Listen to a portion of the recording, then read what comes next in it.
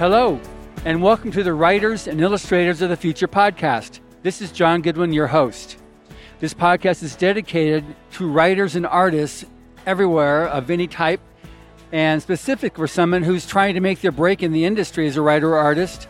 And we've been doing this podcast now for upwards of 4 years. Jim's been a guest before with his family when he recorded the Writers of the Future audiobook earlier this year.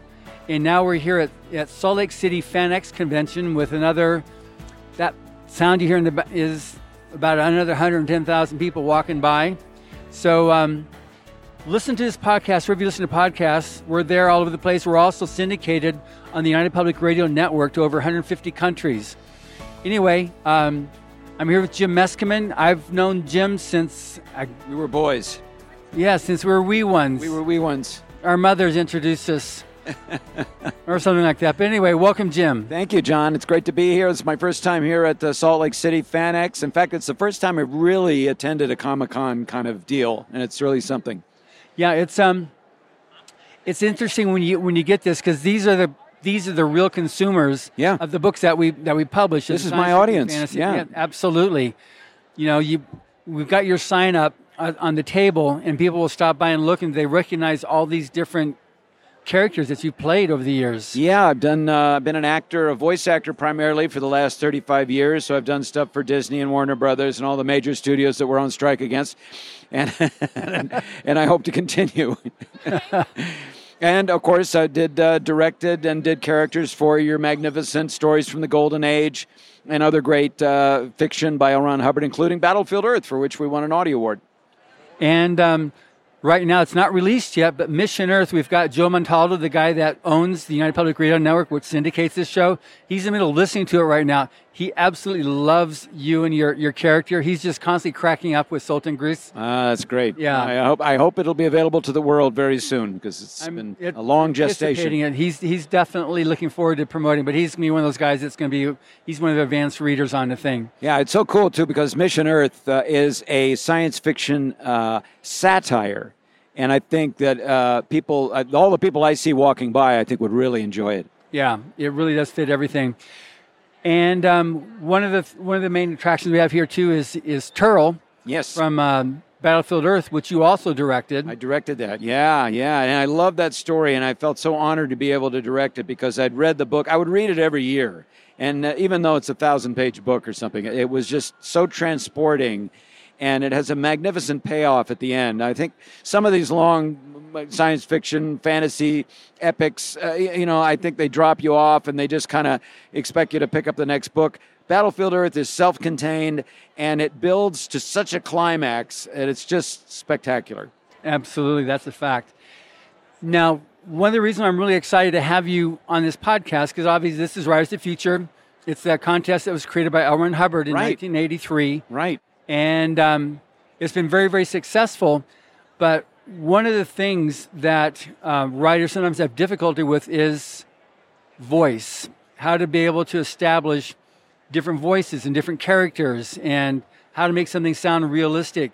So as an actor, as well as, like I remember that one time, however long ago I had, he's a male impersonator.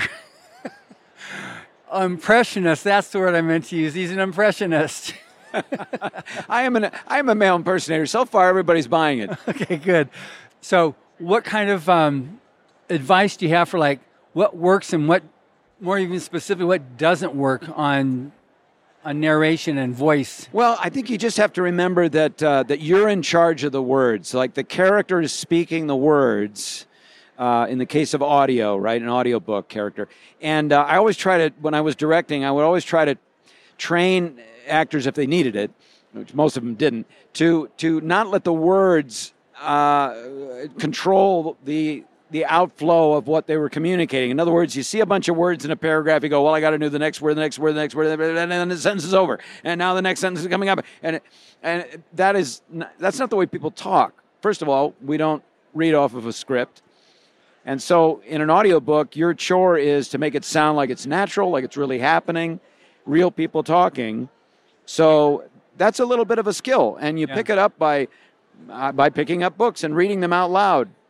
And For anybody who's interested in voice acting, I recommend very much picking up anything, a play, a magazine article, something you wrote, a poem, anything, a script, and reading it into something that you can record and listen back to it and see if it sounds natural to you, and just keep working on it until it sounds like it's natural. Then, of course, you add in things like character, age, background, accents, all these things. But those are really separate functions. The original thing is the main fundamental thing, rather. Boy, I'm still adjusting to the altitude here. 4,500 feet. Yahoo! Is to occupy that character, get used to how you sound, and put it forth naturally. Good. Now, at the panel you were just at, you also made a comment about stilted voice versus like natural voice. And because you're talking about like one show that you were they gave you the lines for a show you had to do. He said, well, that's not how I would talk. And I said, no, these are the words. Right. Well, that's in a case of a like a network show, a big TV show where the author or the director is just very much concerned with every word must be correct. And a lot of shows are like that. Some shows aren't. Most comedy shows, like I was on, I've been on various shows that I can't mention, but they're a little looser. They actually involve a little improv sometimes. They're interested in hearing your version of it, or make it your own, or, and you can kind of fudge around with the exact verbiage. Other shows, no, you got to do it. You got to do it perfectly. And that's, for a guy like me who's used to looking at the script while I talk, that's like, oh man, now I got to like hunker down and memorize and be right. The thing I love, but I think one of the reasons why a lot of us get into the arts is that there is no right or wrong. It's rather subjective. And I think we're comfortable with that, Yeah. The things where you're right or wrong are a little tougher. That takes a little more courage. But so anyway. then in terms of a writer now, an author, because you also write, you're an artist, you do all these different things. So like I've talked to various people who've given their tips of how to write narration and how to write dialogue, even more specifically into stories. Orson Scott Card said, well, if anything, you know how to do. It's how to write dialogue. You talk all the time. You're already... You should be an expert. You're already an expert on that. So it seems like you need to unlearn coaching on how to write dialogue. Yeah, I think the best thing to do is, for dialogue in particular, listen to people, record people, Also, read great writers. Like L. Ron Hubbard's a perfect example. His dialogue, it's of a time, okay? He wrote in the 30s and 40s. So we don't necessarily talk like that and use those phrases today. Right. But we communicate the same kind of ideas. We sometimes use different words. But his interchange between people is never wordy or artificial. It's always, and you would understand it today. If somebody talked to you like that today, they would just be using, phrases that were not necessarily, that we might have to run to Google for. But if you read a good author, you begin to get a sense of it, and then it's just experimentation.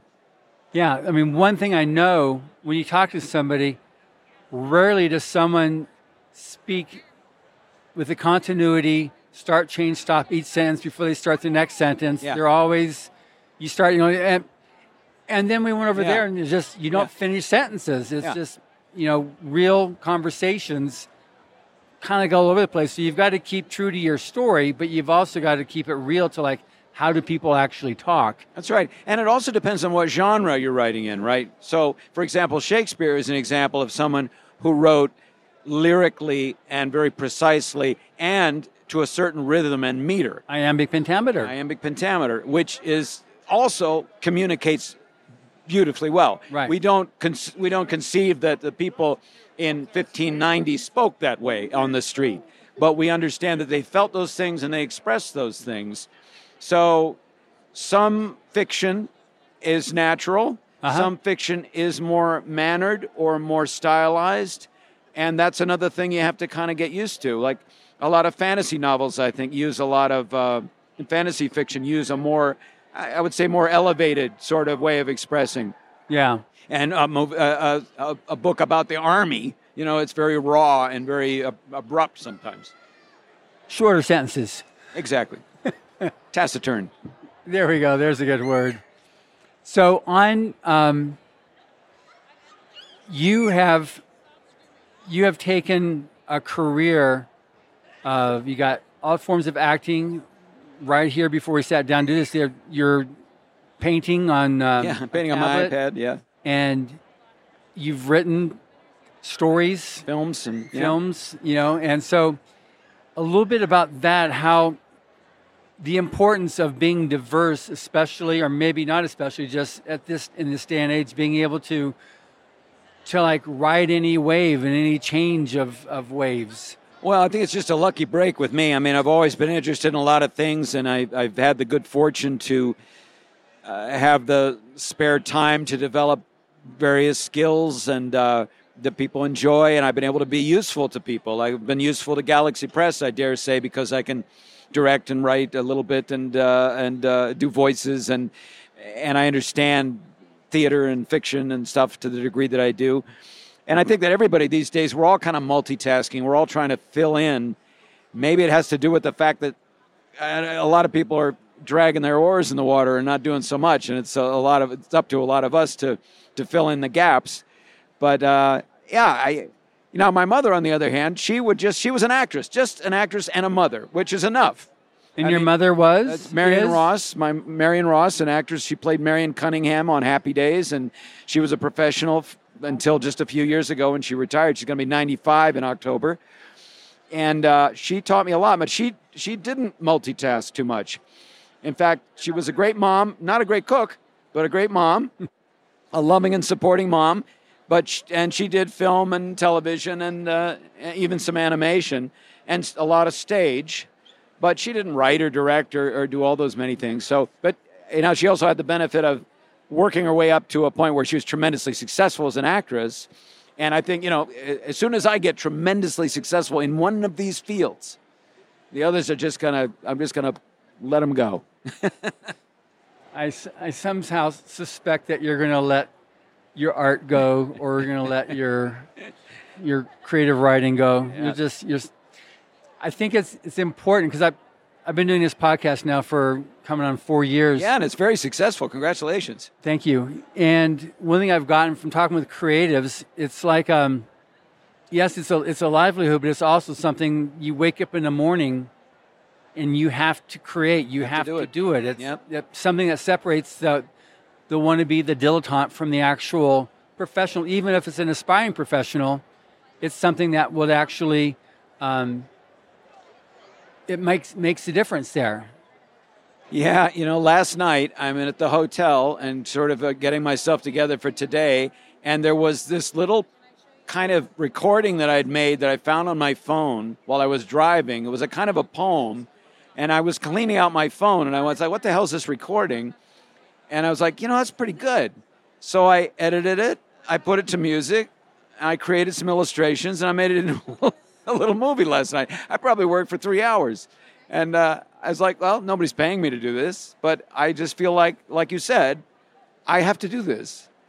And nobody's, barking at me to do anything else at the moment, so why not do this? And that's my life. So that's something that, for people that there's nothing wrong with having that urge. Some people have that, and a lot of artists, when they were young people, like, their fantasy of doing art, of doing voice, of doing acting was tolerated by mom and dad. Yeah. But then when they, quote unquote, were growing up and it was time to face the world, okay, be done with that fantasy. Now you need to face the world. You need to get yourself a real job.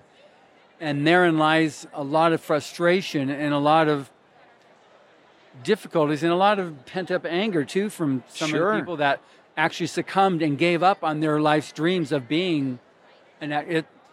It's one thing to know you're going to go to work, you're going to work your 9 to 5, 5 days a week or 4 days a week, or if you go to LA 3 days a week or whatever, that's just, this isn't a podcast about that, so I'll just leave it with that. I like working. Me too.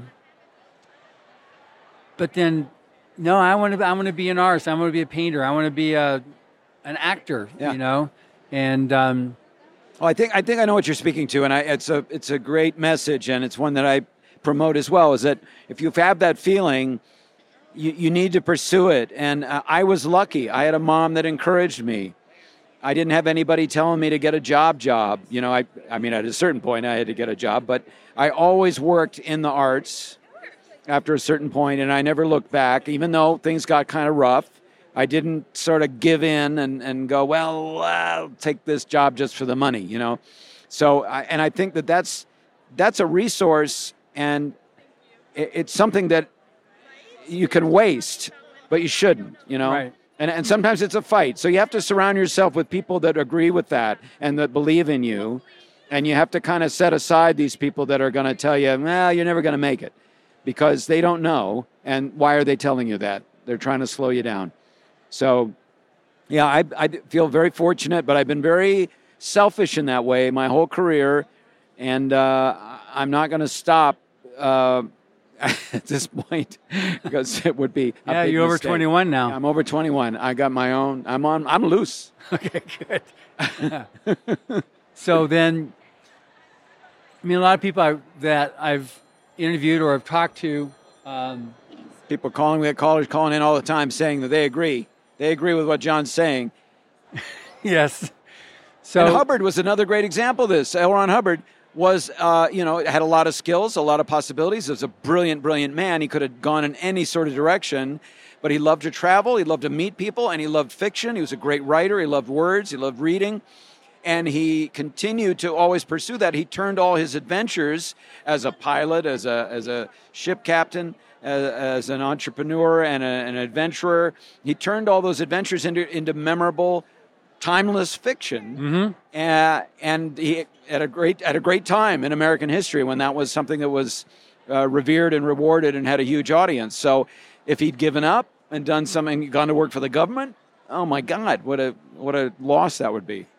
Yeah, when he was, he was, the pilot, and he was also a ship captain, but he also then, he was a naval lieutenant in World War II. Right. And when the war was over there, he was, he served his country, and he definitely was a great supporter of the ideals of the United States and what it provided as freedom. Ultimately, it provided freedom of religion, freedom of education, ability for people to go off and live a life they want to be able to create and have that opportunity, like what you've experienced now, to be the actor or to be the artist and not have these constraints put on you that you have to do this. We've had winners from Middle Eastern countries. They're far-flung lands. Yeah, and they're definitely conscripted to, you've got to do this. And we had an illustrator winner from, again, one of the countries there who, her teacher said, don't do it, give up, quit. You should, don't do it. Constantly discouraged her at every opportunity she could from doing her art. She's now one of the leads at USC in creative art. Amazing. She's, I think, a sophomore, maybe a junior now, but she's just, she's one of those people I'm tracking her career of that I want to see if she keeps on going like she's going to make her a judge in the next couple of years. Because it's so important to have someone to encourage you. I think the ultimate in that, is L. Ron Hubbard, who started this contest. Yeah. What an encouragement of generations of authors. Yeah, and it's been, we're on 40 years now. We're wrapping up year 40. Amazing. Now, one thing that we did this year that was brand new that we've not done before, you directed and did many of the stories for L. Ron Hubbard Presents Rise to the Future Volume 39 audiobook. So that's the first time you've done that, and you kind of like put dibs on the next books coming down, you and your family. I always want to do it. Yeah, it was great to be able to, you guys invited me and my wife and my daughter. We're all audiobook narrators. My daughter's quite busy with audiobooks. She's an award-winning narrator. There she just entered the room now. People are cheering for her. It's lovely. No, she's not here. But, we got the opportunity to read these great stories by all these new budding authors. And I loved it because they're short stories. Each one is sort of a different genre, different author, different kind of language, different sorts of characters. So that requires some invention, and treatment of each one as its own unit.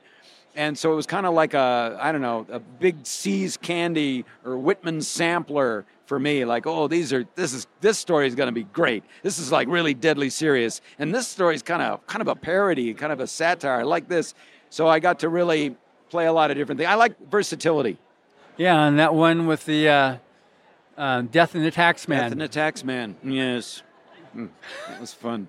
That was a real fun story there, yes. So on...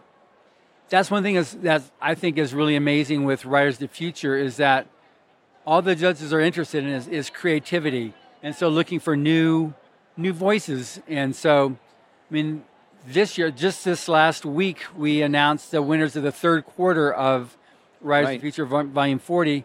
We had our first time winner from Malaysia. Wow. So you got all these different voices, and they have... We don't have like, this is the Disney, or here's the Marvel, or here's a certain specific type of art or storyline. It's just how creative can you be, falling in with our strictures of being PG. But it's just, it's amazing. So I can promise that you will find something in every book that you're going to love, and you're going to discover new voices that need to be, get that opportunity to be heard. And so many people have gotten their start from this contest. I ran into Joe Hill, who's the son of Stephen King. This was a few years ago at an American Library Association convention.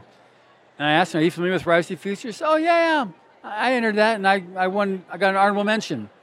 Brandon Sanderson, he's like the top of the mountain right now of fantasy writers. He got an honorable mention for Writers of the Future before he had his breakout, about half a year later. So it's amazing just what this, I mean, 4 decades is like a lot of years of multiple generations of writers. So even though the original writers, judges are no longer with us, like there's Dune. You maybe heard of that book there. So Frank Herbert was one of the first judges. Right. Anne McCaffrey with the Dragon Riders of Pern, she was one of the first judges. So now progeny now has taken over. So Brian Herbert, Frank's son, is a judge. Todd McCaffrey, Anne's son, is a judge. So it continues to pay forward, for the next generations of writers.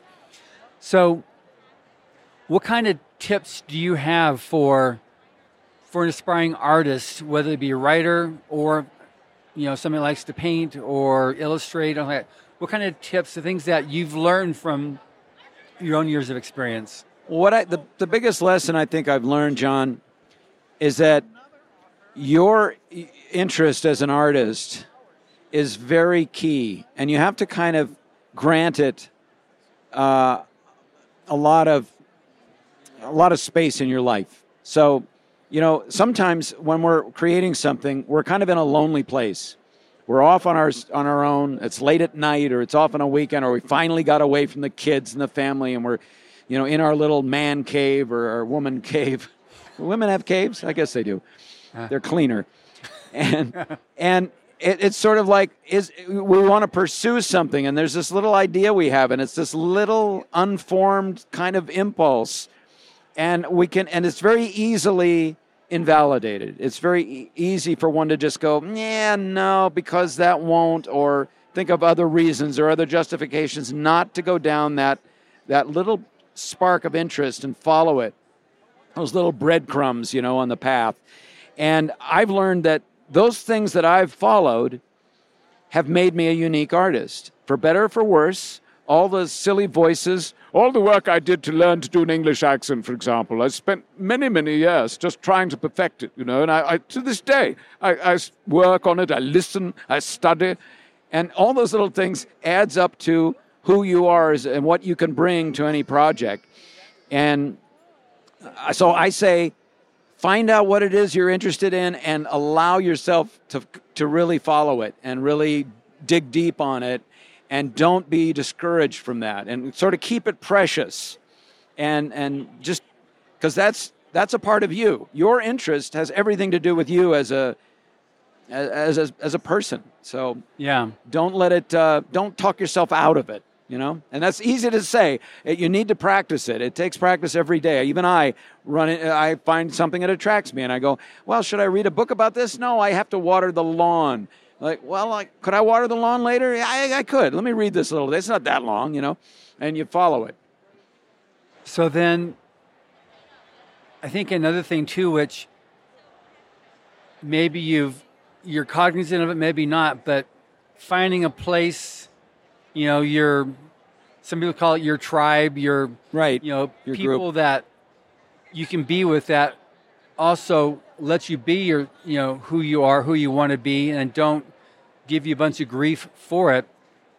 And I know, and we're going to break that into two pieces here. One where you're able to do that, and the other where you're in a position where you can't do that because of family or boss environment that they're constantly dumping on you or making little of you, making nothing of you. So let's do the first half first. The importance of having yourself in an environment which fosters that or encourages it. Yeah, well, any great artist, I think, in history has people around them helping. I mean, let's talk about Steven Spielberg, a great example, great director, great visionary. He has amassed, at this point, I don't know, tens of thousands of people that are basically kind of helping him. So in the beginning, it was just him and his family and so forth. And that's how it starts. It starts with your true followers, the people that really want to enable you in the best sort of sense. And you want to build it from there. So that's the great thing about having a big family. I was too late in life that I realized, we should have had more children. Because my daughter helps me so much. Taylor Meskimen helps me so much. I thought, God, if we'd only had 3 more kids, I'd have 3 more staff members. And then, I have certain fans that always keep in touch with me on YouTube. They write and comment every day. And there are people that I ask them, well, what do you want to see? And they come to shows. And so they are, but obviously they're made up of people that agree with what I'm doing, that are interested, and that think that what I'm doing is worthwhile.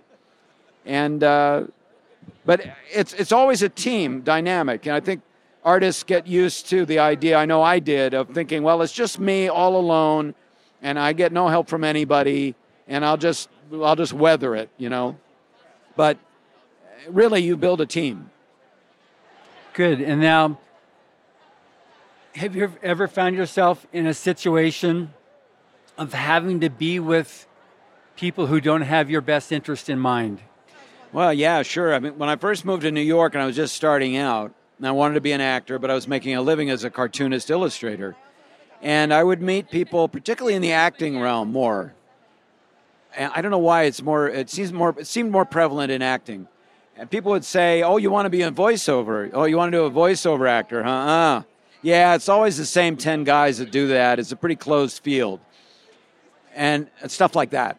And I heard that enough times from other actors.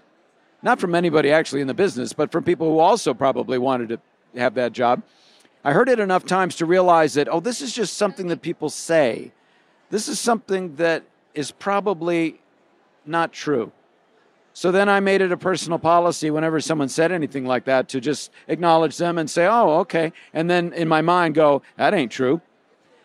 And I just mark it down as a falsehood and kind of put a little red check mark on that person's head so that when I saw them again, I go, oh, there's the discouraging person. And so that's one way to approach it. Yeah, now, people aren't always really strong about dealing with, because sometimes a negative person can be really negative and a real jerk. Yeah, well, they can be downright evil. They can be so discouraging that they're cruel. Yeah. So this is where I think it's important to have, if you're forced to be with people that are cruel or just, they're nasty, they're just ghouls that just suck any beauty and life out of you, or anything around them. It would seem like it's important to really have that base of friends or other like-minded people to kind of keep a sense of reality, because reality is also what you make it. Yeah. So if someone's enforcing their reality, you're not going to make it as an artist, give up, don't do it, you're a fool for trying. Think of your parents. What will your father, what will he say? What would he say? He's You're turning killing, in his grave, you're killing right? your mother by pursuing this. Yeah. So, I was told that pursuing what I wanted to pursue, I was told, my dad died because of it. Wow. So that was, Oh my God. that was a rough one to have to bear as That's a I tough was in one. college at the time. And it was just like, wow, that was hard, so I know what stuff that I did, but any things that you would suggest, because you've also worked with a lot of other actors at the acting center. You've had stuff. Yes, my wife's school, the acting center. It's in Los Angeles, the best acting school in the world. If you don't mind my saying so. So I'm sure that comes up where people they harbor a desire to be an actor, but they've got someone else, but they actually have talent. They have a seed of talent that they could succeed. Yeah, and even if you don't have talent, talent is one of these weird things, because people have been telling me all my life, oh, you're so talented, you have so much talent. I'm like, after a while, I feel kind of like, I feel a little insulted. Like, no, I actually work pretty hard at this. I've been practicing a lot. I draw for hours and hours. I work, I rehearse, I do voices, I listen, I pay attention. So talent is a thing for sure, but that's like where you start, I think. It's like you've got a little leg up, you got a little advantage, okay? It's, what are you going to call it, genetics or whatever. But beyond that, there is hard work and interest. And I think being interested in something is enough to start you on a career. Yeah. And you will develop, if you're very determined and you're really serious about it, you will develop skills.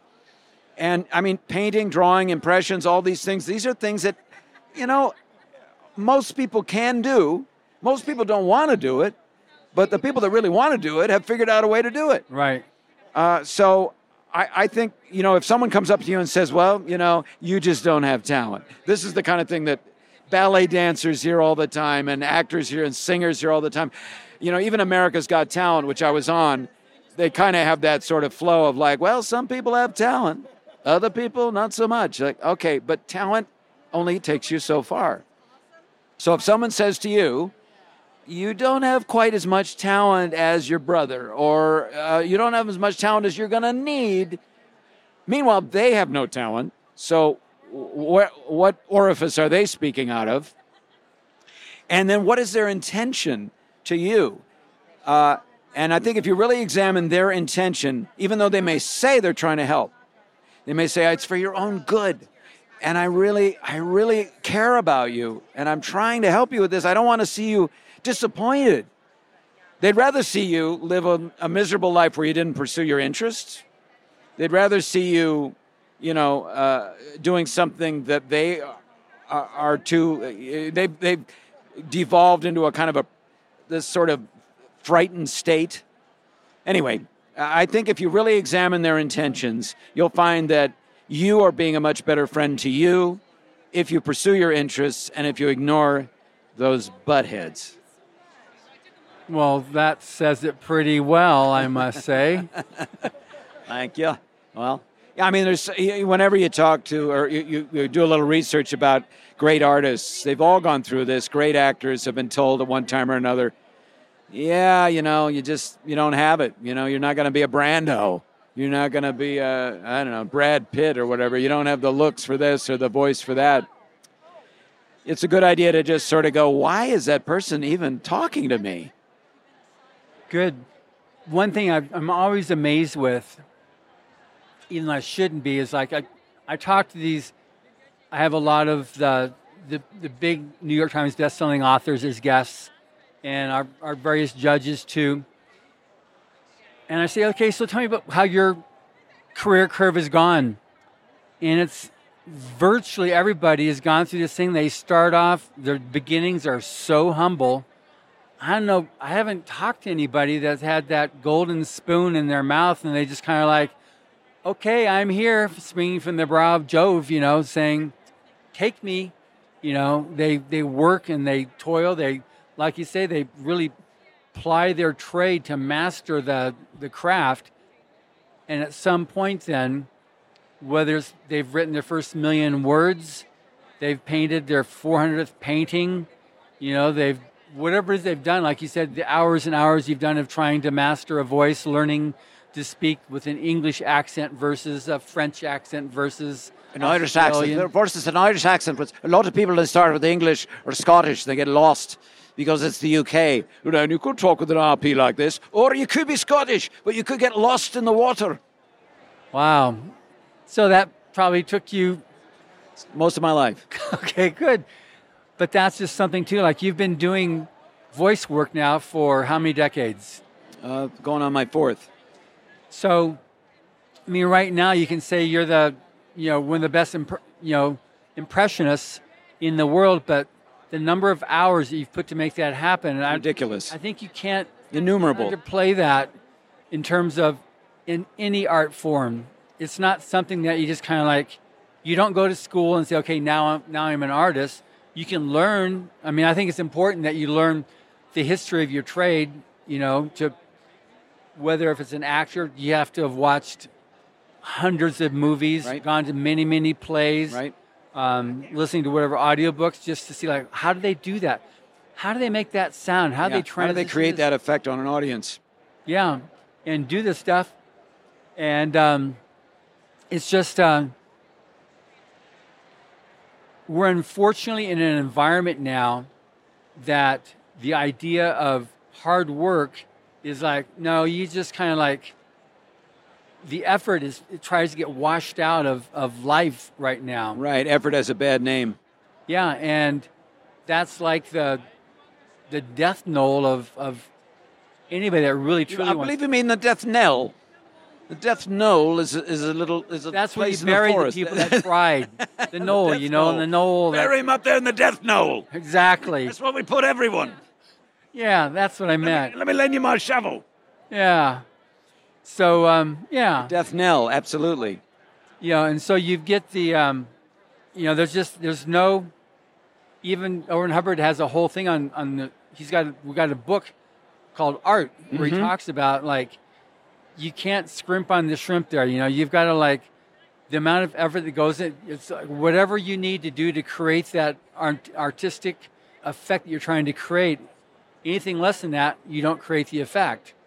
So if you can create that effect and then less than that effort, okay, but if you can't, then the effort level has to be whatever you do to be able to create that effect. There's that story from Picasso, I think, someone at a bar. You're familiar with that story? The story. Somebody just told me the story. Referenced the story the other day. Yeah, he sketches something on a napkin and then he wants some money for it. The woman objects and he said, "Well, I did it in 3 seconds, but I've been, spent decades learning how to do this." And it's absolutely true. So he just the way he can just he does all of his lines and strokes. Yeah. Like, but it would be a bad idea. It would be a bad idea for a student to only concentrate on doing cocktail napkin pictures. Okay, good. Fair enough. But your ability to, like, what you just did a few minutes ago, go from one accent to another accent to another accent in literally the same breath, you can't do that at the word start. It takes a lot of work to do that and to make it sound like it's legit. It's one thing you can go ahead and just practice squeaking and then moaning and then groaning and then squeaking again. Okay, there's 4 voices. Yeah. Yeah, you're right. And then when you did that one Shakespeare, you did a thing with Shakespeare and celebrity voices. Yeah. That was amazing. And it's just, that's had over however many millions of listens to it. It's just, it's amazing how you do that, though. You just go boom, boom, boom. Yeah, I always do it in my live show now when I have the audience call out different celebrities, and I just switch very quickly. The facility to switch characters and to go, from Patrick Stewart to Robin Williams in a blink of an eye, I think it's very exciting. And Sam Elliott as well, just kind of toss that in there. That's the thing that excites audiences and shows, that I've been working on it a long time. It's a fun illusion. It's like any magician that doesn't practice, a race car driver, it's all the same. You got to know your materials very well. In my case, my material is my mind and my vocal equipment. Now, you've also been able to do this by going improv. Was that like your your starting point was being able to do improv that led you to be able to do all this stuff and go from... It helped a lot. I mean, there are separate paths, but I did get started. I got started with a lot of things all at once in New York City when I was in my 20s. I got started as an illustrator, voice artist, an improviser, and an actor. So I was kind of learning it all at the same time. But improv helped a lot because it made me realize that there's a lot of value in that first idea that you have, or that first artistic impulse, as opposed to like really working it out and thinking what's the best thing to do, and really kind of getting a little committee formed in your mind to find out what the best solution to something is. And improv taught me that no, most of the time, just go with that first idea. It's going to be just fine. And then of course I got in front of an audience and did a lot of performing. So that's the other thing too, like with any art form, there's no substitute of just doing it. Yeah. You learn things from doing art that you can't learn any other way.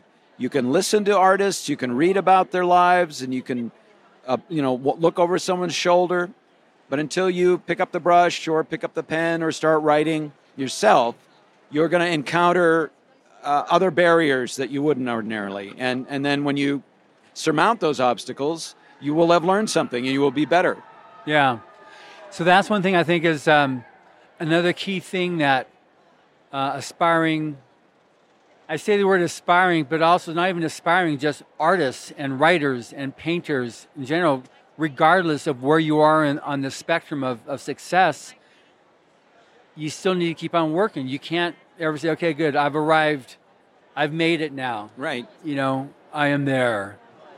Yeah, I think everybody's like that. I guess it must be tempting. I don't know. I've never been in that position where I felt like I arrived anywhere. I think I've been struggling and striving the whole time. I don't expect that to change very much. Even my mother, Marion, always said, you never feel like you're really in this business. You're in it so briefly, and then you're like waiting for the next job and preparing for the next thing, and it's there's always all this stuff going on over here and all these bright lights and red carpeting, and like, well, I'm not there. So yeah, you gotta keep up with the new fads, and then that's why I'm painting on my iPad. I love digital art a lot. I still do work with pen and ink and with watercolors and oil paints and whenever I can scrounge out some time to do. But it's perfect for a place like this here at the convention. I can sit down. I don't have anything messy. I can just turn it on and off, and it's fun. No, that's really good.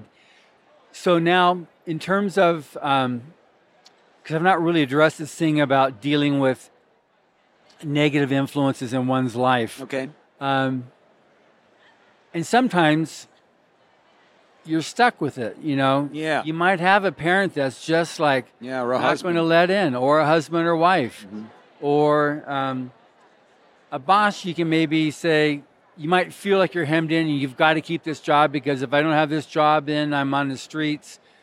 And it is a pretty scary, dangerous environment out there right now, especially someplace like in California or New York, where the cost of living is so high. And to have ridiculous. I think to own a house in Los Angeles, you have to make at least like $43 an hour was something that I was told. I'm in trouble today. Don't worry, we'll get. But what can a person do if they're like stuck with what they feel is in a situation that they can't get out of, and all I can do is just I have to give in. I have to give up my passion. What would be some other things or other little tricks or other things that you might recommend? Well, all I can say is what I've had to do in the past. And I have occasionally run into people that were determined to exert some pressure on me not to do certain things that I felt were a part of me. And depending on the relationship, there has to be a very frank discussion. And as much as you can do it without yelling and name-calling and recrimination, the better. But I think I've had to take people aside and say, hey, listen, you're a dear friend, and I just want you to know that when you say these things to me, it's painful, and it's really distracting, and it's keeping me from doing what I really feel I need to do. And so I'd like to ask you, with respect, to just not do that. Let's talk about something else. Yeah. If you really disagree with what I'm doing, I don't have a problem with that, but don't tell me about it. Don't lay it out on me all the time. And let's see how far I can go with this, because there's a slight possibility you might be wrong. But it has to be done with real, honest communication. And then, if they continue to do it after that, which I've had that happen too, I have a frank, friendly discussion, and then if they really won't lay off, then I realize, it's out of their control. They are operating on, they're like some kind of crazy robot. They're not even home. And at that point, I feel perfectly fine taking them out of my life and just not answering their phone calls anymore and saying bye-bye. Yeah. That's very rare. Very rare. But occasionally I've had to do it, and I think it's all fair. But first I try to talk to them. Sure. And say, hey, what's going on? See what they feel like. Why are they attacking me? And if they give me the whole thing about, well, I just don't think I want to protect you, and you're just, I go, all right, well, I don't need the protection. I'm a grown-up, And then if they continue to yammer at me or create problems, I go, all right, this is something else. This has nothing to do with you and me. This is just, you would do this to anybody. So I don't need to have you in my life. Good. It's a big world. I'm just sitting here at this convention here in Salt Lake. I've seen 10,000 people walk by. There's obviously a lot of people in the world. Yeah. So no lack of people. That's a fact.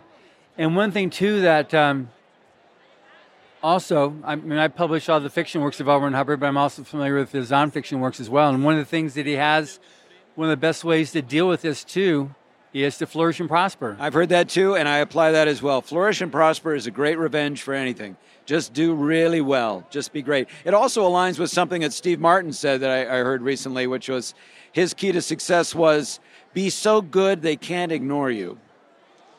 I think that aligns very well with Hubbard's flourish and prosper.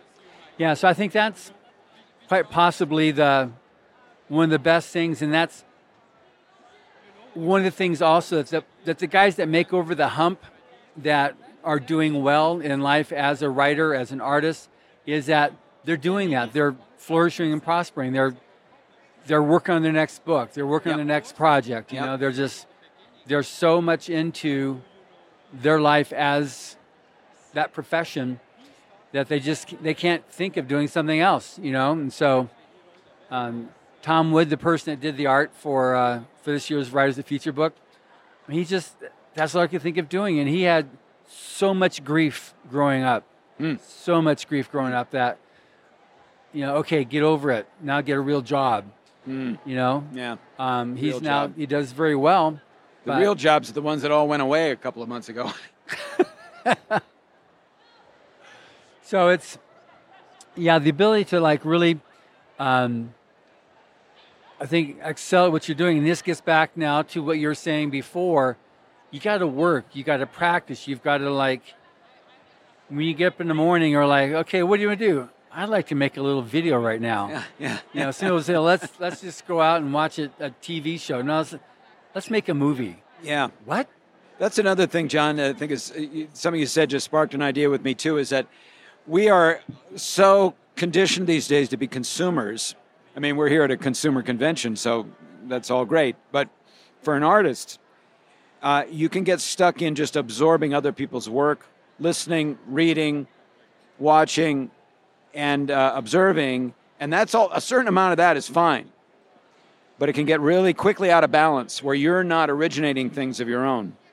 And you need to communicate your work and not binge watch 10 hours of, your favorite show while, you could be working, you could be painting, So that's a thing to watch these days because there's so many now channels where art is coming at us and it's all attractive. It's all amazing. I've wasted so much time on TikTok just because now it's only showing me things I'm interested in, the wacky, weird things I'm interested in. And I have to catch myself and go, that was a half an hour where I could have done a watercolor painting or, help somebody with something. And So I think that's a big challenge these days is, are you absorbing more than you're giving out? That's good. And then on,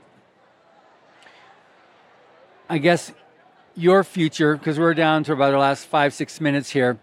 How do you see yourself going? Because like you've got all these different talents, all these skills, and what you're doing. Like, how's the future rolling out for you right now? Well, I have certain things that I want to do. I've got my live show that I'm putting up again. I did it a couple of weeks ago. I'm going to do it again in the middle of October. I love to perform live for audiences. I'm going to do some live streaming of these shows. I have endless amounts of artistic interests. I will never be able to fulfill them all in this lifetime, but I'm going to try and get as many done as I can for the sheer enjoyment of it and to leave something behind. But I got films I want to do. I got plays, and I even want to write a book.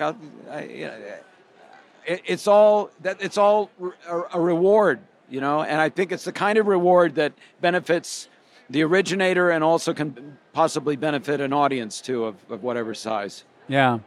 So now on the future of AI. And we need more than 5 minutes to talk about AI. Oh. We're just running through an AI filter. Have them generate a discussion with my point of view. Be perfect.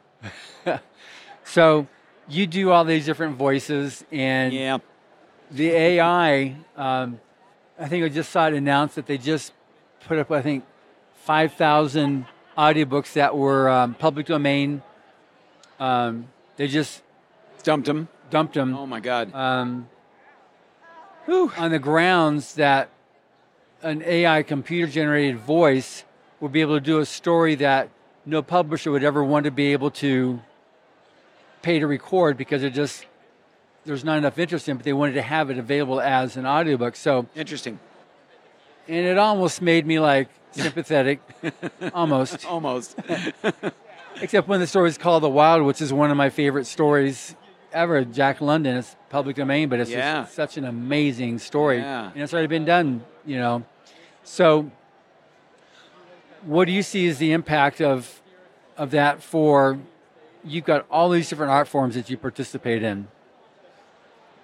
Well, it's really uncharted territory. It is shocking how well AI can replicate human expression, and it's only going to get better. However, the thing behind human expression is a human being.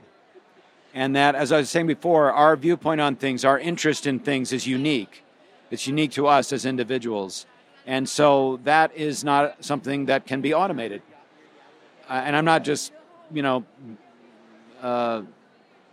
bragging or being specious, but I'm saying something that is a fact. It's a technical fact. You have a machine that is always behind something. It's only going to be able to kind of copy things it heard before and plagiarize, frankly, things it's heard before.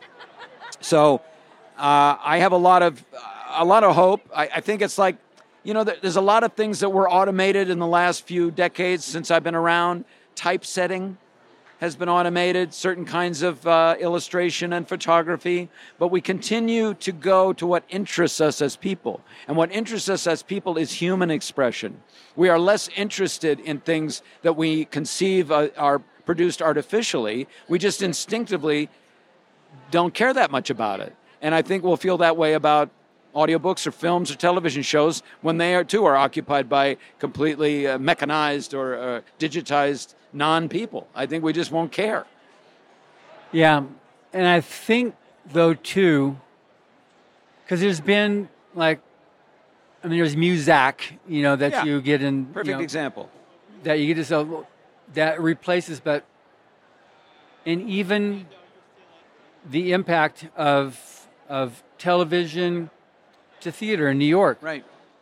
Theater in New York is more burgeoning now than ever in its live performances, and to say that it's going to be, replaced, it's just, I don't see that happening. It's short-sighted, no. Yeah, so... Somebody will make a profit, and it'll help with things that really don't matter that much, like airplane announcements and stuff like that. Okay, who cares? It's fine.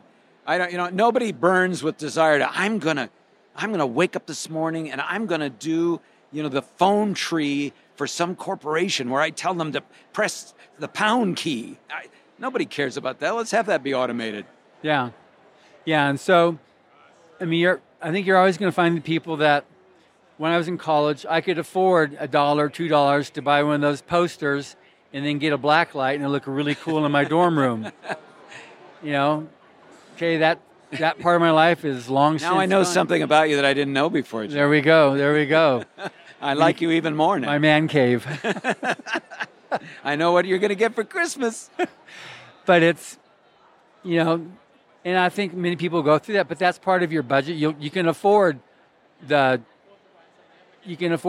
a 99-cent donut. You can afford the inexpensive stuff, but then you go up.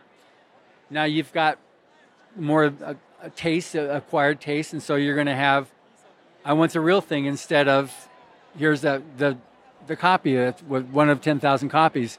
So I think it's going to be a similar thing.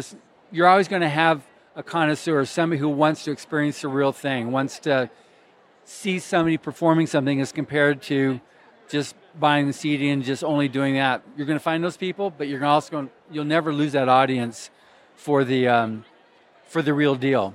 Well, from your lips to Jeff Bezos' ears, that's all I have to say. And with that, yeah, it's we're going to see what happens when as time rolls out here, but as long as there's people that are going to be able to hear to express and to experience, I don't think that's going to ever fully go away. Well, that's the big experiment. That's what we're all involved in. See how far we can push this whole humanity thing. Seems to be catching on. I hope so. I'm definitely hoping so. Anyway, it's been great being able to talk with you and just finding here at FanX to be able to chat. So how does somebody find you? Where do they go to see your art, your work? JimMeskimen.com. Also on Instagram, Jimpressions, at Jimpressions. On TikTok, at Jim Meskimen. And I'm on YouTube, too. Just look up Jimpressions there. I do videos each and every day, at least once a day, sometimes twice and 3 times, depending on what ideas I get late at night. So I look forward to meeting you there. Awesome. Well, thank you very much. And thank you for listening. Be sure to check out the Writers of the Future podcasts wherever you listen to your podcasts. We've been sponsored by Carnation for the last couple of years, and I really appreciate that. Carnation has been making milk products for over a century, delicious, all types of milk products, and I really urge you to check them out if you're not familiar with it. I think they're all over in UK as well as in America and probably elsewhere too. That's places where I've experienced it. So again, thank you very much for listening. And also remember that Writers of the Future is available in bookstores all over the U.S., Canada, South Africa, UK, Australia, and everywhere else on Amazon.com. So thank you very much. And from Salt Lake City, FanX, I bid you adieu.